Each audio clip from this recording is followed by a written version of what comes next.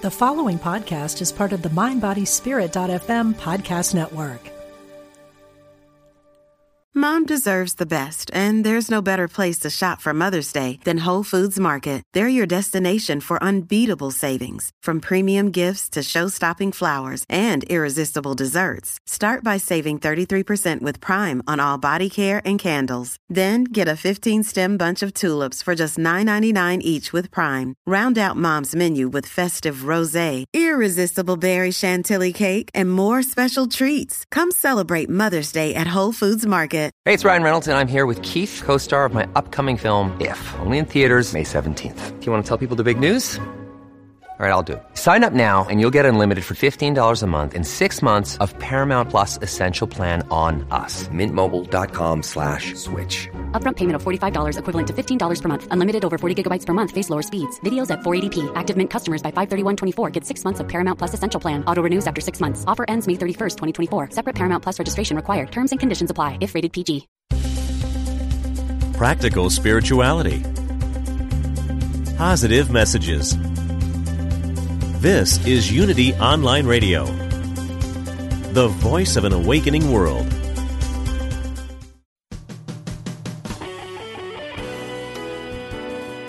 Empower yourself and get inspired to build the life of your dreams. Welcome to Everyday Peace with Dr. Drayvon James. Hello and welcome to our show. I'm Dr. Drayvon James, and this is Everyday Peace. I am so super excited to be here with you today as we explore the concept of living a life of peace every day. Peace defined as wholeness, completeness, nothing missing, nothing broken, totality. My goodness, I want you to just, if you can right now, close your eyes, take a deep inhale through the nose, through the mouth. It doesn't matter. What does matter is that you push that belly straight forward and you fill it up with air all the way up into your chest. Just get really full of air. Hold for just a second.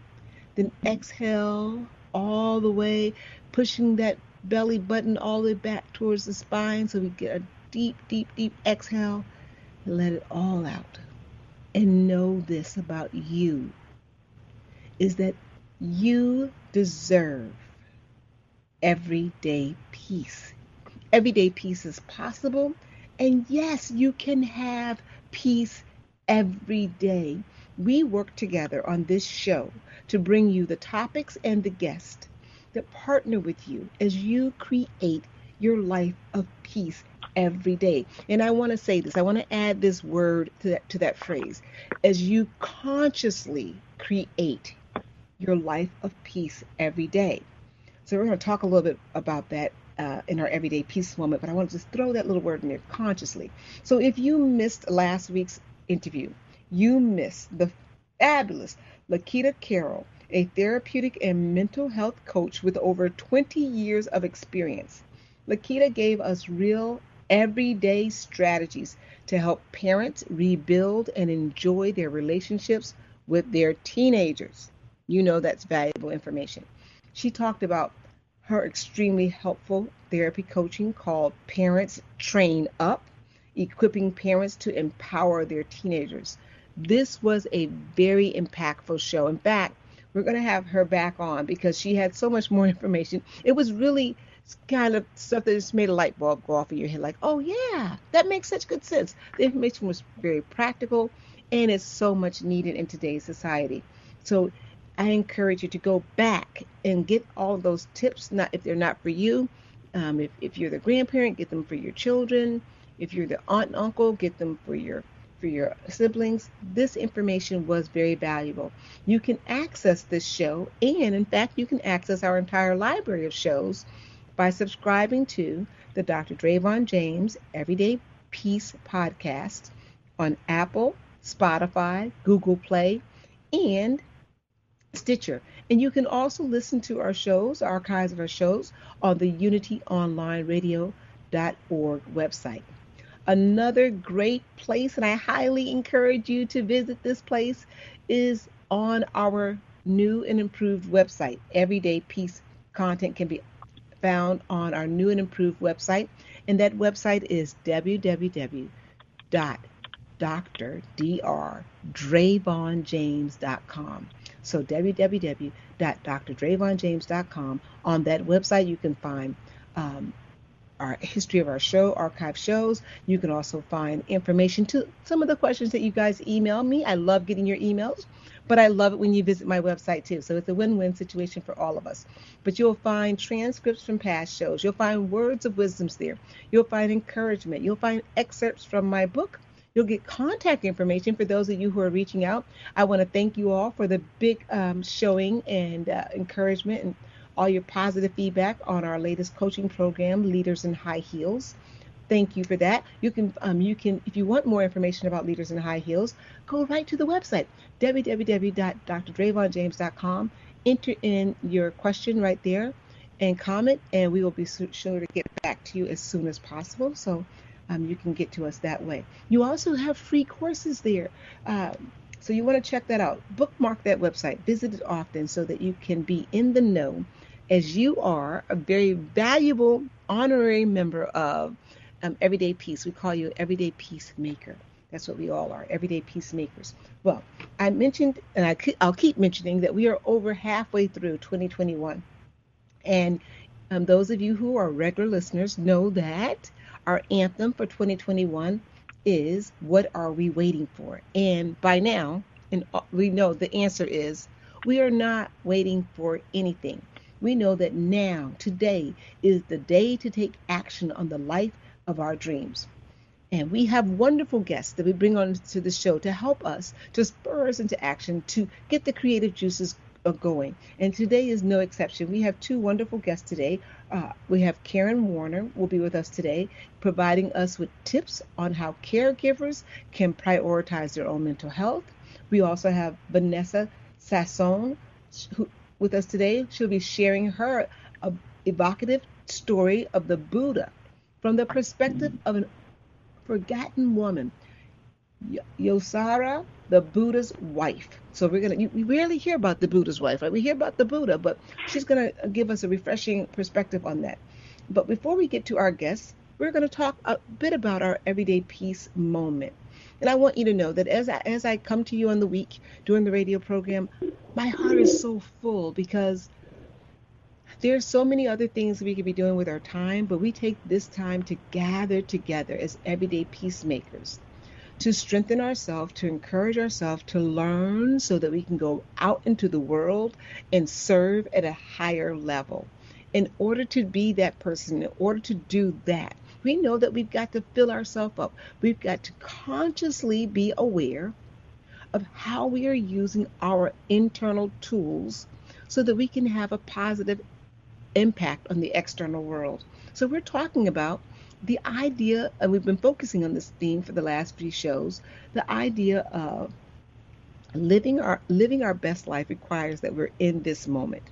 And to do that, we've got to be able to let go of the things that are strangling us and keeping down our creativity and keeping us immobilized. We've got to be able to let those things go. And we're talking about some ways to do that. So just a quick recap for our last two shows. We said we have to make the active decision to not take anything personally. And that's one of the 4 agreements. You guys know we've talked about that book in the past. We've got to stay, number 2, we've got to stay tuned into this moment so we don't miss the magic that is occurring in this moment. I assure you, whether this is the best day of your life or this is one of those days that you could do without, there is magic occurring in this moment. Become hyper-focused on this moment so that you do not miss the magic that's happening in this moment. And number 3 is that we need to let go of the belief that we are not enough. Just let it go. You know how that happens in our life. We start that little self-doubt. Well, I'm not good at that. I'm not good at that. And before you know it, we've talked ourselves into a whole whirlwind of not good enough. Right now in this moment, let us each make the decision, it is a decision, to say that I know enough in this moment. I know everything I need to know in this moment to make the next decision on my pathway, on my journey to my ultimate good. So letting go of the belief that you're not enough is a conscious decision. making that conscious decision. Making a decision is making a conscious decision, being aware, choosing one thing over another. Our everyday peace moment today is to consciously choose to believe that you are enough, because you are. So with that, we'll head right into our first guest of the day. And our first guest is Karen Warner. Karen plunged into the role of caregiver. In addition to being a mother, a wife, a business consultant, and owner, Karen was forced to add another role to her set. She brings a level of brevity to the role that family members are forced to play when a loved one suddenly falls ill. She will be here today sharing with us tips on how caregivers can prioritize their own mental health. Welcome to the show, Karen. Thank you so much. It's so wonderful to be here.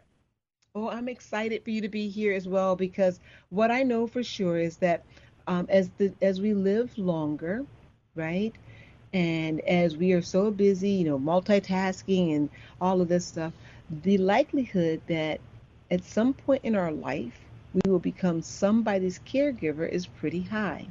So I think this information that you're sharing with us today is very timely, and I'm excited to hear your thoughts on the matter and your tips. So before we get started, we don't have a lot of time, but just give us a brief story about how you came to be this caregiver, how you came to embrace that role as a caregiver. Well, sadly, my late husband, we were, just really figuring things out, and kids were launched and everything was really going well for us. And we took a great vacation and celebrated my birthday, and everything, we had just a wonderful summer and everything was great. And then I was traveling for business and I got a call in the middle of the night, and he said, I've had this kind of nagging back pain. I went to the ER and they just diagnosed me with stage 4 metastatic cancer.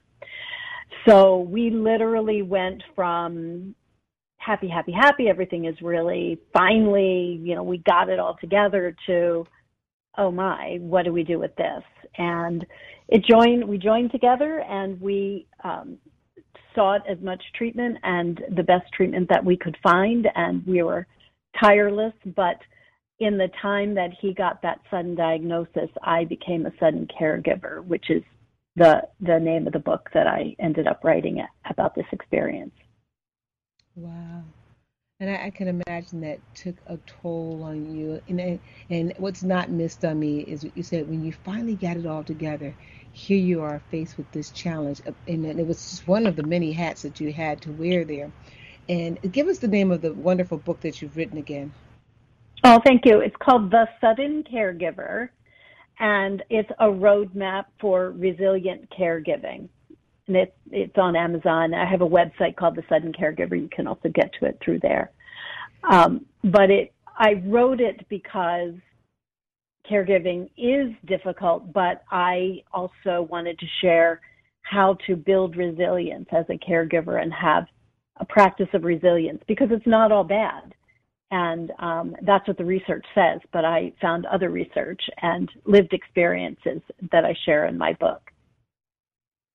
And I love the fact that you're talking about the sudden caregiver, because they're just something like that, getting that diagnosis all of a sudden really is a game changer for the entire family, not only for the patient, but for the entire family. So when you get something sort of out of the blue like that, and you haven't really had a chance to adjust to things, and you need to make decisions quickly, and programs and in the way you do things need to change. How do you ditch the guilt of taking time away from it? You're in this role and I love, it's a sudden caregiver role, so you're thrown into this, no training, no time to mentally prepare for this, and you're thrown into this. How do you get some time away, and how do you just get some time to process? In fact, I had a coaching client earlier today who just said this exact thing to me: I need 30 days to myself. How do you get any time to yourself without feeling guilty? It's a little bit of what you said as you were opening your program, which is we have to live in the present, and we have to look at what's possible. Caregivers are known. The research says about 50% of caregivers reject help. They want to do it all by themselves. And so the first thing is to find your people, circle the wagons, and find the people that will support you as a caregiver. That will at least put you in a position of being able to take that time for yourself. And then the second is take the time. It is hard to walk away. It is hard to ask for help. It is hard to walk away from a list a mile long of what you need to get done. But when you put it on your calendar, make a date with yourself, find ways to either take small breaks during the course of your caregiving day, which I highly recommend. That's part of my resilience builders in my book, but also to build in longer term things. If you wanted to take a little vacation, I don't know about taking 30 days. I understand the instinct for it, but to really be able to build that into what you're doing and the people that are surrounding you who can help you. I love going to a support network, finding out who you have in your tribe that can help and pitch in. And I think sometimes just getting a couple hours away can be beneficial. So, and also can be very difficult to do when you're the primary caretaker, right? So very, very difficult to do. Yeah. But I think what I hear you saying, and I know I agree with, is that you have to take care of yourself before you really can authentically take care of someone else. You've got to meet those self-care needs. That time away, no matter how small, is important to recharge that battery. Yeah. And it's not easy. I just want to make sure that I acknowledge for the caregivers in your audience, it's not easy to do. So in my book, I talk about just sort of entering the garden of resilience, like put yourself into a new place in your own heart and soul where you're walking into, okay, I am going to build my own practice of resilience. Just like, you know, if you decide you're going to work out or get fit or run a marathon or play a musical instrument, you've got to find a way to practice that. It's not going to just happen. And I think my biggest message is it is possible to get there, but you're not going to get there if you're just constantly allowing yourself to go under the wheels of your caregiving situation. Oh, I love that piece of advice. It's going to take practice. You know, you're going to have to try and do what you consider to be failure a few times. That's okay. It's the trying that matters, right?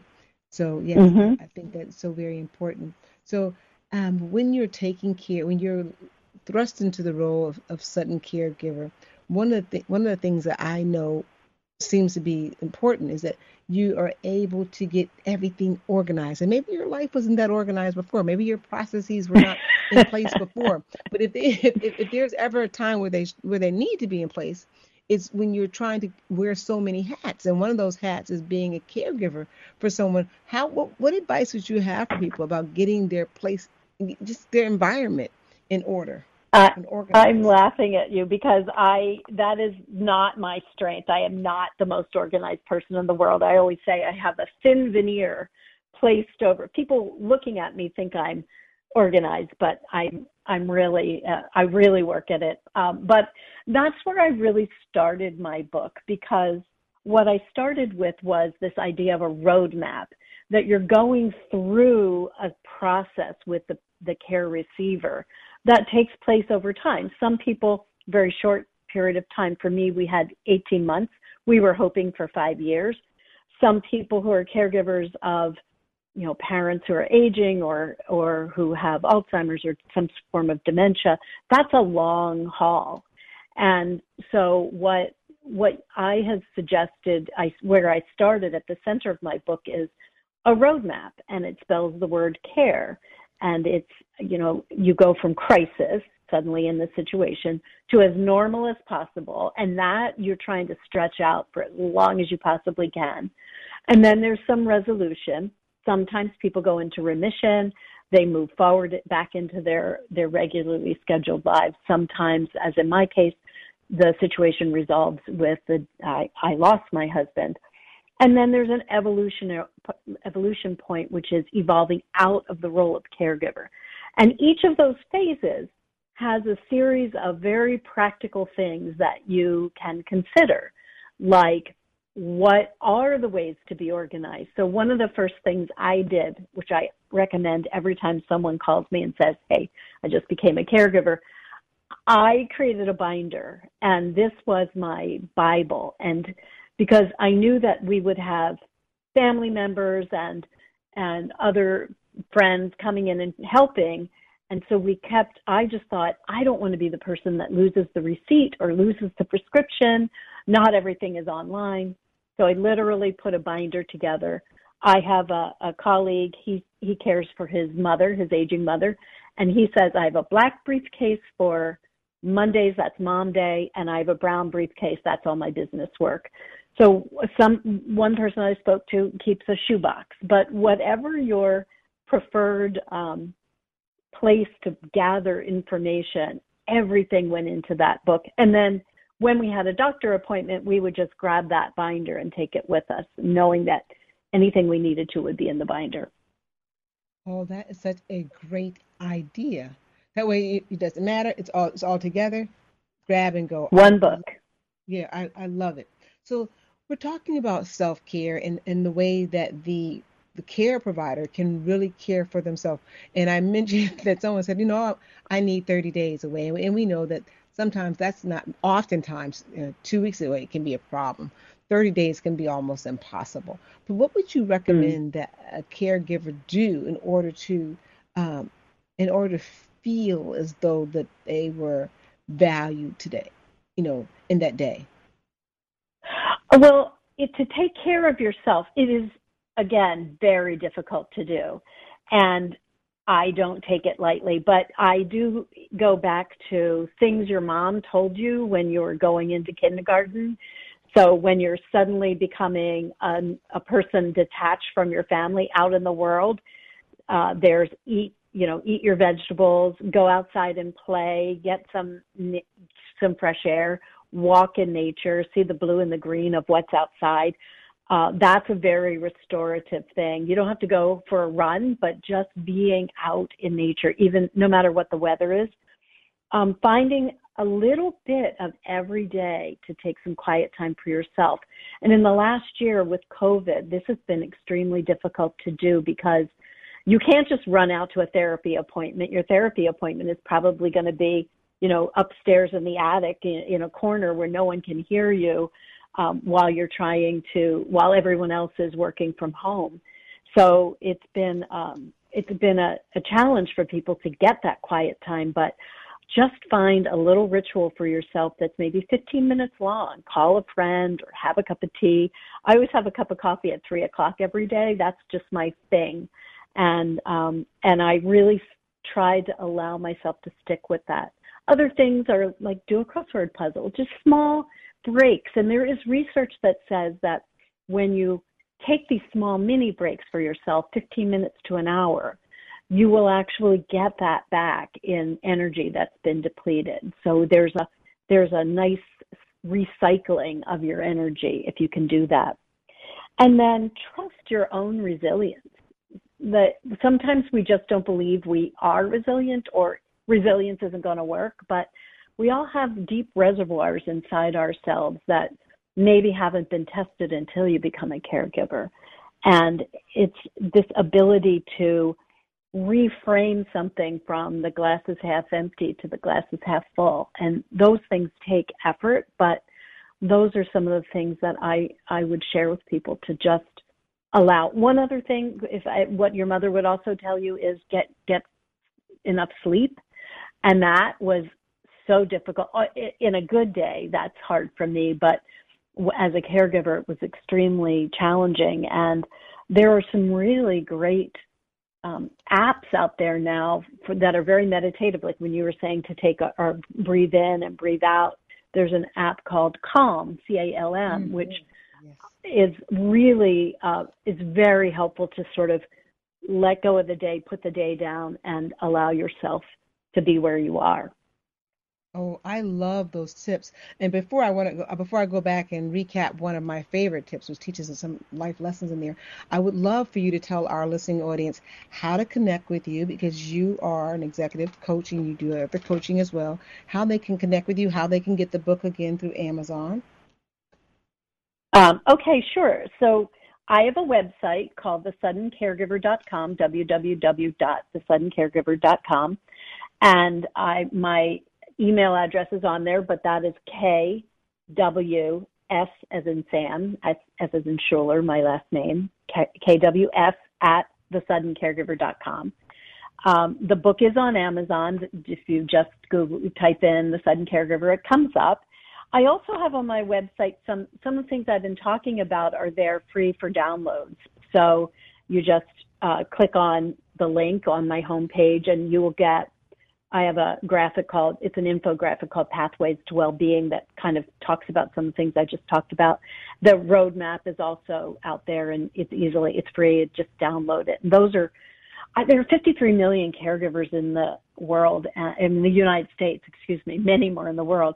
And I just want to reach as many as I can with as much help as I can give people. Oh, I love that. And you said something that I really wanted. Everything you said here has been so helpful. But this one particular thing just really landed on my heart.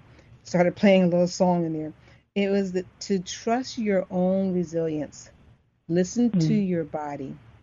Right? I wrote here, listen to your body. I wrote here, listen to your body when you said that because you said, you're going to discover some things about you that you may not have ever discovered if you weren't tested in this way.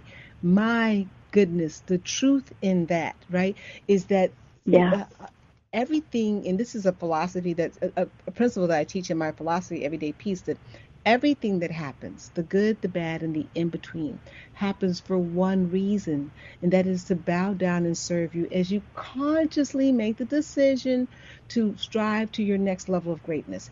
And even in this is a moment that none of us wishes for, but will touch so many of our lives that we end up having to care for a loved one. And, you may not feel like you're prepared, but in that moment, learning to listen is so very important. And I really enjoy the information that you've shared here with us, Karen. Please reach out. The book is amazing. You are amazing. Thank you for being a guest on Everyday Peace. Thank you so much, Dr. Drayvon James. It was wonderful to talk to you.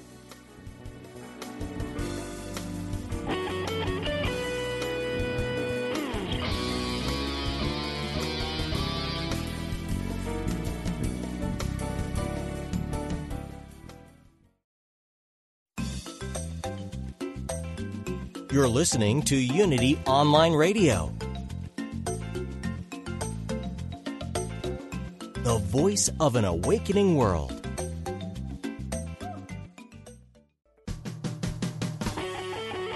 Create and build the life of your dreams. Welcome back to Everyday Peace with Dr. Drayvon James.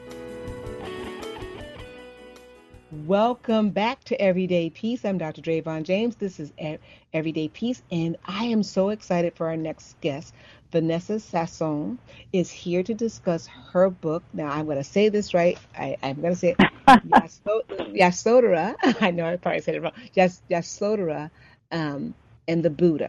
And this, we all know about the Buddha. We know the Buddha. That's no stranger to us. But you may not know the name that I just butchered, Yasodhara. But Vanessa brings a new and refreshing feminist perspective on the life of the Buddha through the story of his wife. And so with no further ado, I'm excited for this topic, Vanessa. Welcome to our show. Oh, thank you for having me. I'm so happy to be here and to be able to share this with you. Yes. I mean, until we talked briefly yesterday and we've had this introduction and I've been reading a little bit about your materials, we forget about the person behind the person. We forget about all those people that have to stand up behind somebody else, whether it's a male or woman. That it really does take a village to do everything. Although the spotlight may only shine on one person, there's a whole village there. So today I'm excited about what you're going to talk to us about and set us up just a little bit about, give us a little history for those who do not know the Buddha and then tell us the story as much as you can and about your beautiful book. Oh, with pleasure. So I'm a scholar of the Buddhist tradition, and I have been studying this material for a long time.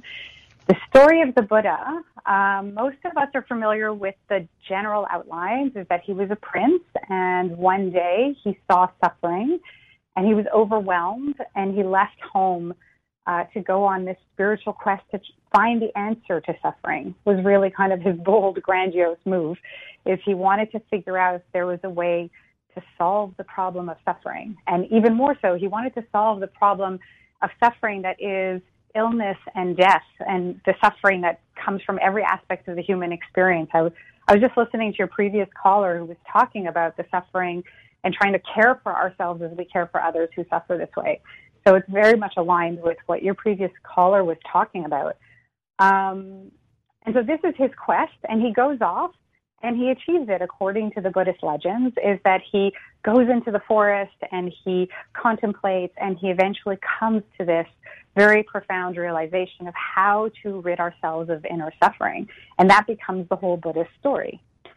But what I became really interested in was that until he made that journey, what was his life like until he made that departure? It's known as this great departure of the worldly life to become a spiritual kind of hero, or whatever term you want to use.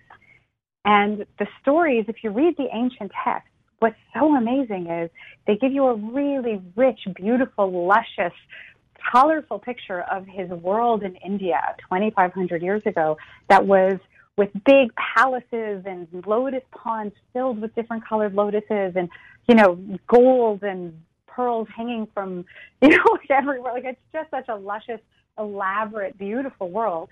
And he is, like what you were just saying, so surrounded, not just with the beautiful material things of this world, but also with a really vibrant family and with people who loved him. And amongst those people, each one of the characters in his life, if you start to pay attention to them, they become really interesting characters to think about. The one that I wanted to think about, for probably many projecting reasons, is the wife, is the woman that he was married to. And what was so moving was to realize, I started digging into the sources, is that she's not just kind of a character that's there in the background. He's married to kind of check off a list. Okay, he had a wife. When you start looking at the research a little bit more, and there's this kind of writing that Buddhists do that's called the Jatakas, where they not only tell stories of this life, but they also tell stories of past lives. So Indian storytelling is really cyclical and stretches into all directions. It's not just you're born and you die, but there's what happened before you were born, and there's even stories of what happens after you die. Like, it's very rich. And so there's all these stories of the Buddha in his past lives, having all of these adventures until he becomes ready for his last life, and he's ready to be the prince. And so when we tell the story of him being the prince, we're actually at the end of a very long story. It's not the beginning. And so when you look at those past stories, you find that in so many of those past lives, the literature describes him as being married to the same woman. And this made me I just kind of swooned, is that I realized there's something deeply romantic here and quite beautiful, that the Buddha and Yashodhara were married lifetime after lifetime. So she's not just a character that's there to check off a list. She is there lifetime after lifetime, a kind of multi-life partner, which we don't have any equivalent for in Western storytelling, right? We don't tell stories that way in the West. So this is, to me, like, abundance of romance, but I'm a very romantic person. So I read this as being just really very beautiful. And I imagine them just kind of carrying through one life. And sometimes they're born as elephants, and sometimes they're lions, and they have all these different adventures in all of their past lives, but they're together. And so they carry each other through lifetime after lifetime after lifetime. And then, after all of these texts and all of these stories, you finally get to the last life. And what the literature tells us is that, again, they take their rebirth together, so that they go into their final rebirth at the same time. And so they're born on the same day, at the same moment. So you it's kind of like this great cosmic traveling story, right? Like, you really have to imagine huge lapses of time, and they're just going through it together. And it's not just her. He goes through it with all kinds of characters. So going back to your point of like the individualism and that there's all these other people around us, he has all these other people around him for lifetimes. He doesn't go the journey alone. But we tell the story, we focus on the one great hero who gets the stage, who gets the throne. But he only managed to get on that throne because all these other people were surrounding him and having this kind of interconnected web of relationships with him and with each other that culminated in him being able to do this. So the individualism is like a terrible myth, right? Certainly from the Buddhist perspective. So she's going from lifetime to lifetime with him. And then they take their rebirth. And they're reborn in this great kingdom that's luscious and beautiful with palaces and great gardens filled with lotus flowers. And she's right there. And that's the story that I wanted to talk about. Oh, I love the setup. Beautifully set up. So, I mean, beautiful. I'm drawn in like I need a bucket of popcorn or a hot cocoa or something like that to sit there and hear. Totally don't get some popcorn. I could talk about this for hours. Right. So we're here, and it was just beautifully done. So we're here, and isn't that amazing that you would have a partner that would choose you? I'm in my romantic mind, I'm believing that they choose each other lifetime after lifetime after lifetime. Isn't that beautiful? And so here we are. And so what happens? We have. Okay, so now they're born in the palace, or like in the same kingdom. He's born in the palace. She's not, obviously, but she's his cousin. So they're still like linked, right? They're always kind of tied to each other. And again, it's not just her. He's tied to all kinds of other people, and their stories are also in those past lives. And they're all kind of moving through time together. No one moves through time alone, right? And so they finally arrive, and he's reborn in his palace. And the story is that the king is very concerned about his child because he needs to know, like, that his son is going to be a king. He needs his son to take up the family business, right? He needs his son to be a king. And there's, like, some rumors that this is a special kid. And so he calls in the astrologers, which people still do today in India, and have them read his astrological chart to find out what's his future. And when the astrologers look at the chart, they have a problem, and they see two possibilities. They don't see a clear direction. And the two possibilities are either that he will become a great king, just like his father wants, and, you know, rule with justice and everyone will know peace and everything will be abundant and wonderful, or he will become a great religious teacher, the kind that no one has seen in 10,000 years. So now the king hears this news and he is very concerned because he cannot have the prince become a religious wanderer. Right? This is just not how it's supposed to go. So he makes a decision. He knows that the one thing that makes us contemplative is if we engage with suffering. If we don't experience suffering, we can just enjoy the material world, right? Because it seems like enough. We have enough with the material world. But it's when the material world disappoints us that we start to wonder, okay, maybe there's something else. Maybe I need to be paying attention to something more. And so the king makes this radical decision that his son will see no suffering, no difficulty, will have everything that he wants, whenever he wants, forever. And he shuts down the palace and puts him in a bubble and doesn't let him see suffering. Eventually, so the prince, the future Buddha, is raised this way in his palace. And eventually the king thinks, okay, now it's time to get him married. And the prince doesn't seem to be very interested in getting married because that future Buddha is inside of him. And so they decide to do something. This is an amazing thing that I found in the literature. I couldn't believe it the first time I read it because it's not how Buddhism tends to be presented. They do a Cinderella move, and they call all the maidens of the land to come and present themselves to him.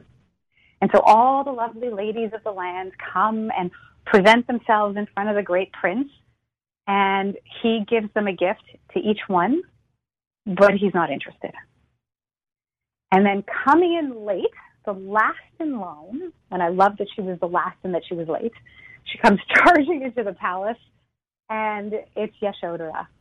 And he sees her, and obviously it's going to be her. And so again, we have this sense of their connection, and he has no more jewels to give her, no more gifts, because the casket is empty, and so he takes off one of his own jewels, and he hands it to her.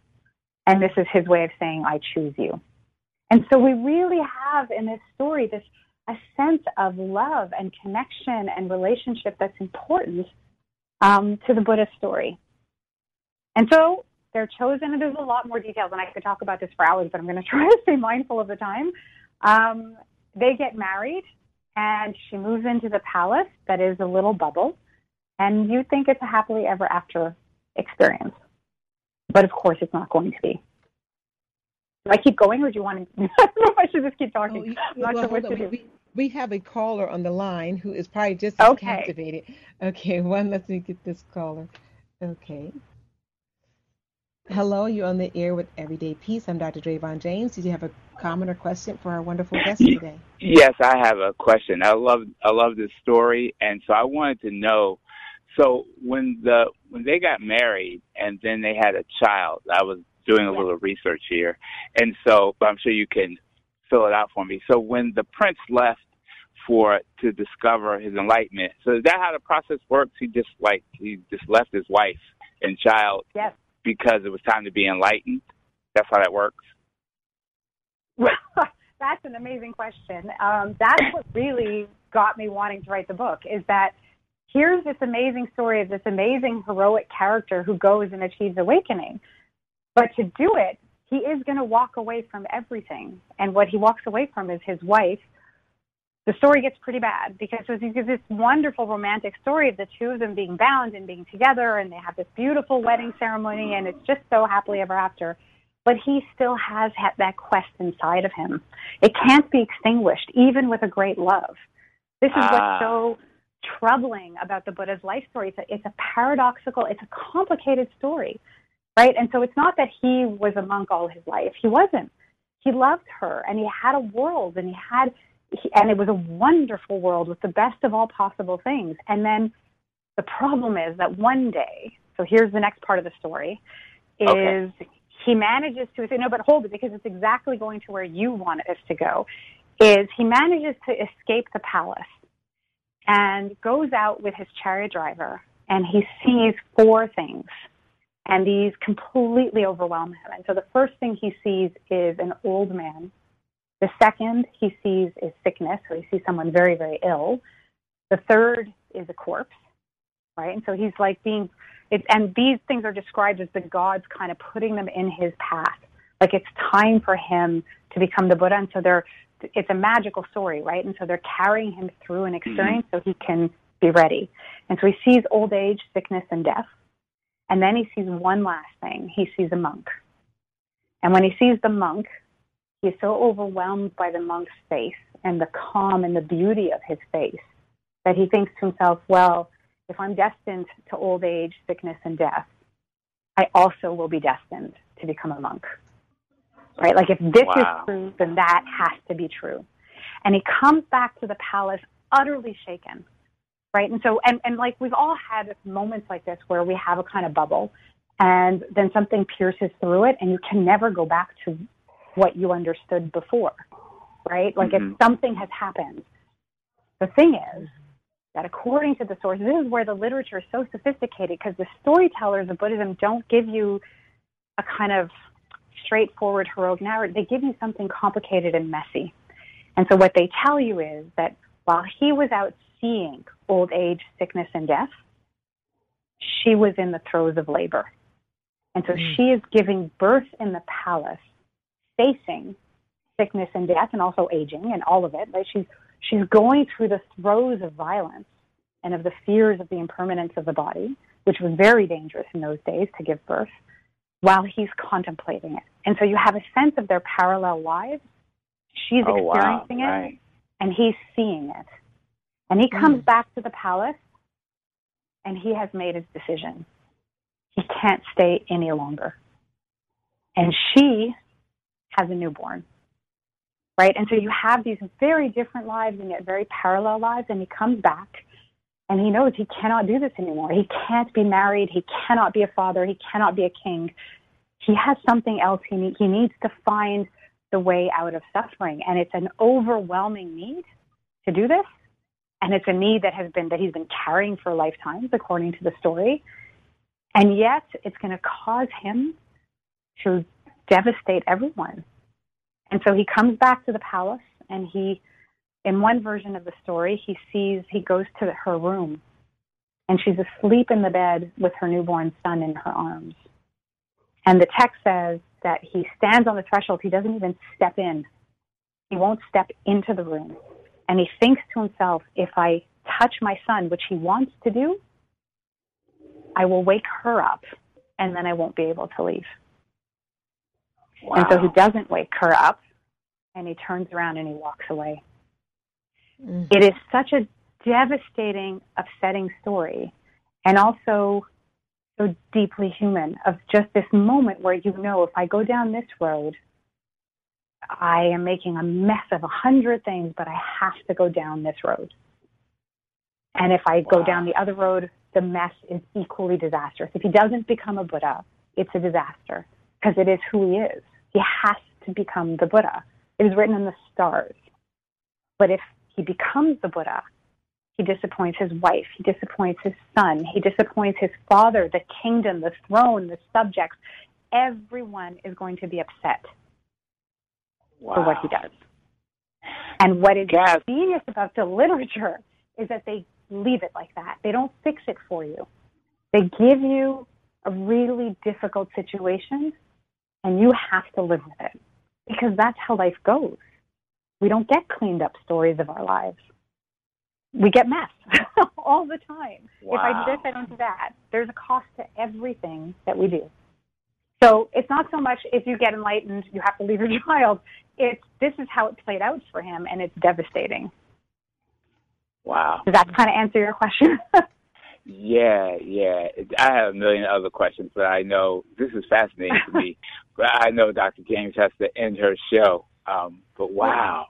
Well, yeah, and we have time for one more question. We've got a little time left. Oh, I'd love so to my hear your question next is, did he know that he was destined to be the Buddha before he got married? Oh, that's such a good question also.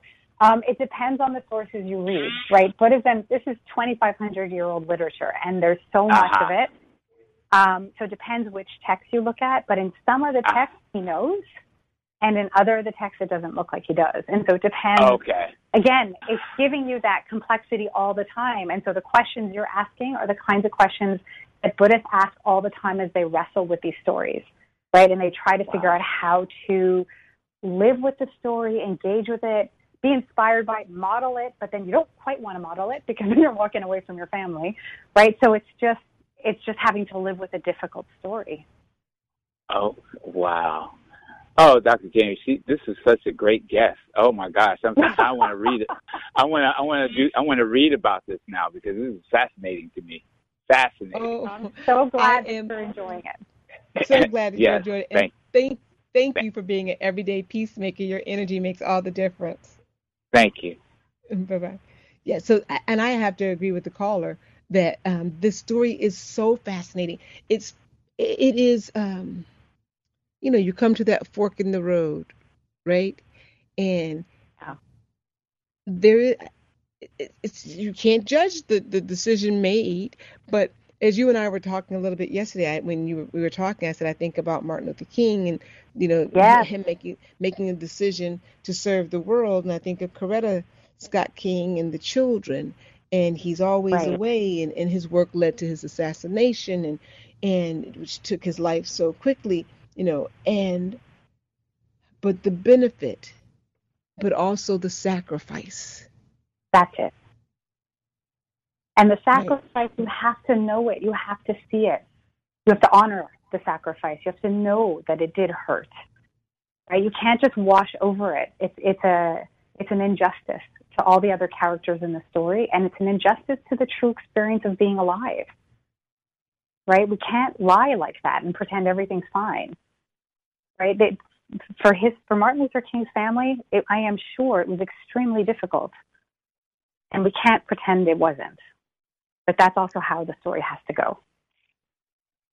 Right. And so it's so appropriate that we honor those who willingly or by force are in the shadows, in a bucket of tears, if you will, for the greater good. you know? Beautiful, yes. And honor the difficulty of the choice for the hero.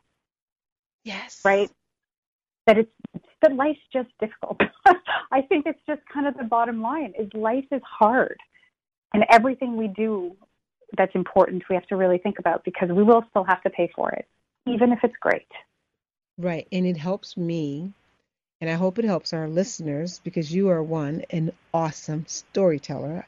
I know I'm not the first person to say that, but it helps me also to see the humanness in everyone, right? What truly there is, they're just humans. We are just humans at our best, doing the best that we can, right? It helps me to live beyond, listening to the story, beyond blame. Because either choice left something undone. Yes. Because we can't do it all. Because we're just people. Yeah.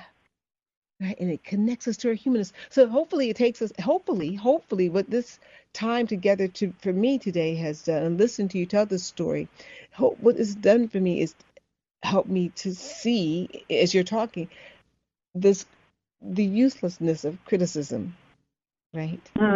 Because in my own, and this is a beautiful story where we all know the Buddha, we all know the wonderful work, but on a small scale in my own life and in everyone's life, we're making these decisions always to choose this and to deny that, to choose this and to deny that. We do this all day long.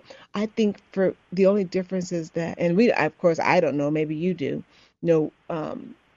he definitely suffered there at the doorway, making the decision to go and have this affectionate moment with his child and risk having an encounter with his wife. So he risked that, and he had to make that decision, and he was aware of that decision.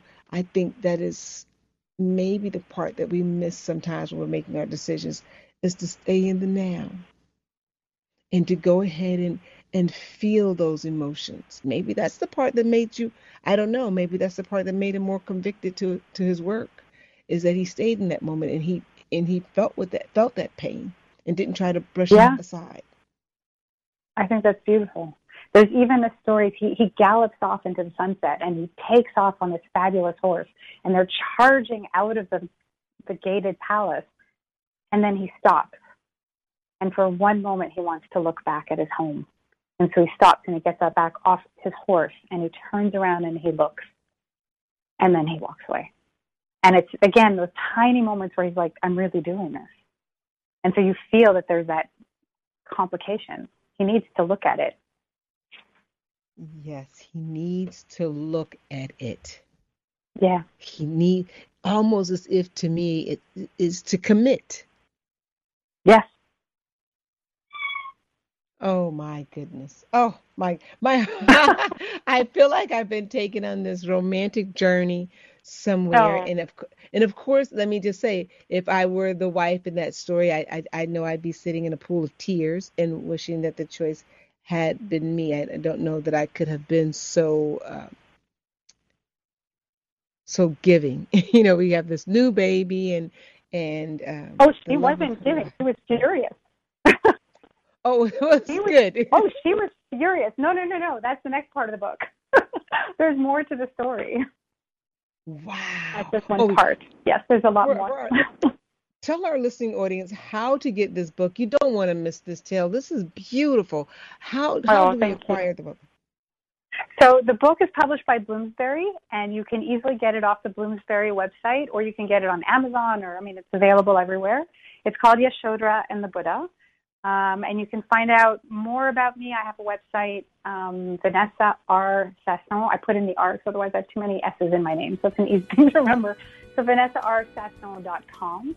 And you can email me through there. There's an email tab, and I'm very happy to talk to anybody who'd like to talk. Oh, thank you for being a fabulous guest. And for our listeners, thank you for being everyday peacemakers. We'll meet again next week.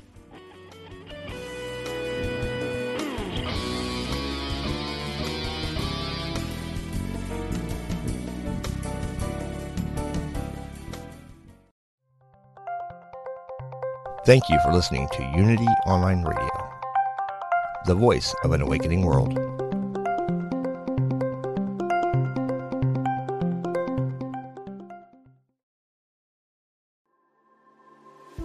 What is it you really want in life? No matter what you've been through, you can still achieve it. I'm Sandra Ann Taylor, and in my Energy Activation podcast, we'll explore the science of manifestation, and I'll give you specific techniques to shift your energy in order to make your dreams a reality. I also do live energy readings, and you can be a part of the show by emailing your questions to me at sandrataylor.net. Join me on the mindbodyspirit.fm podcast network or wherever you get your podcasts.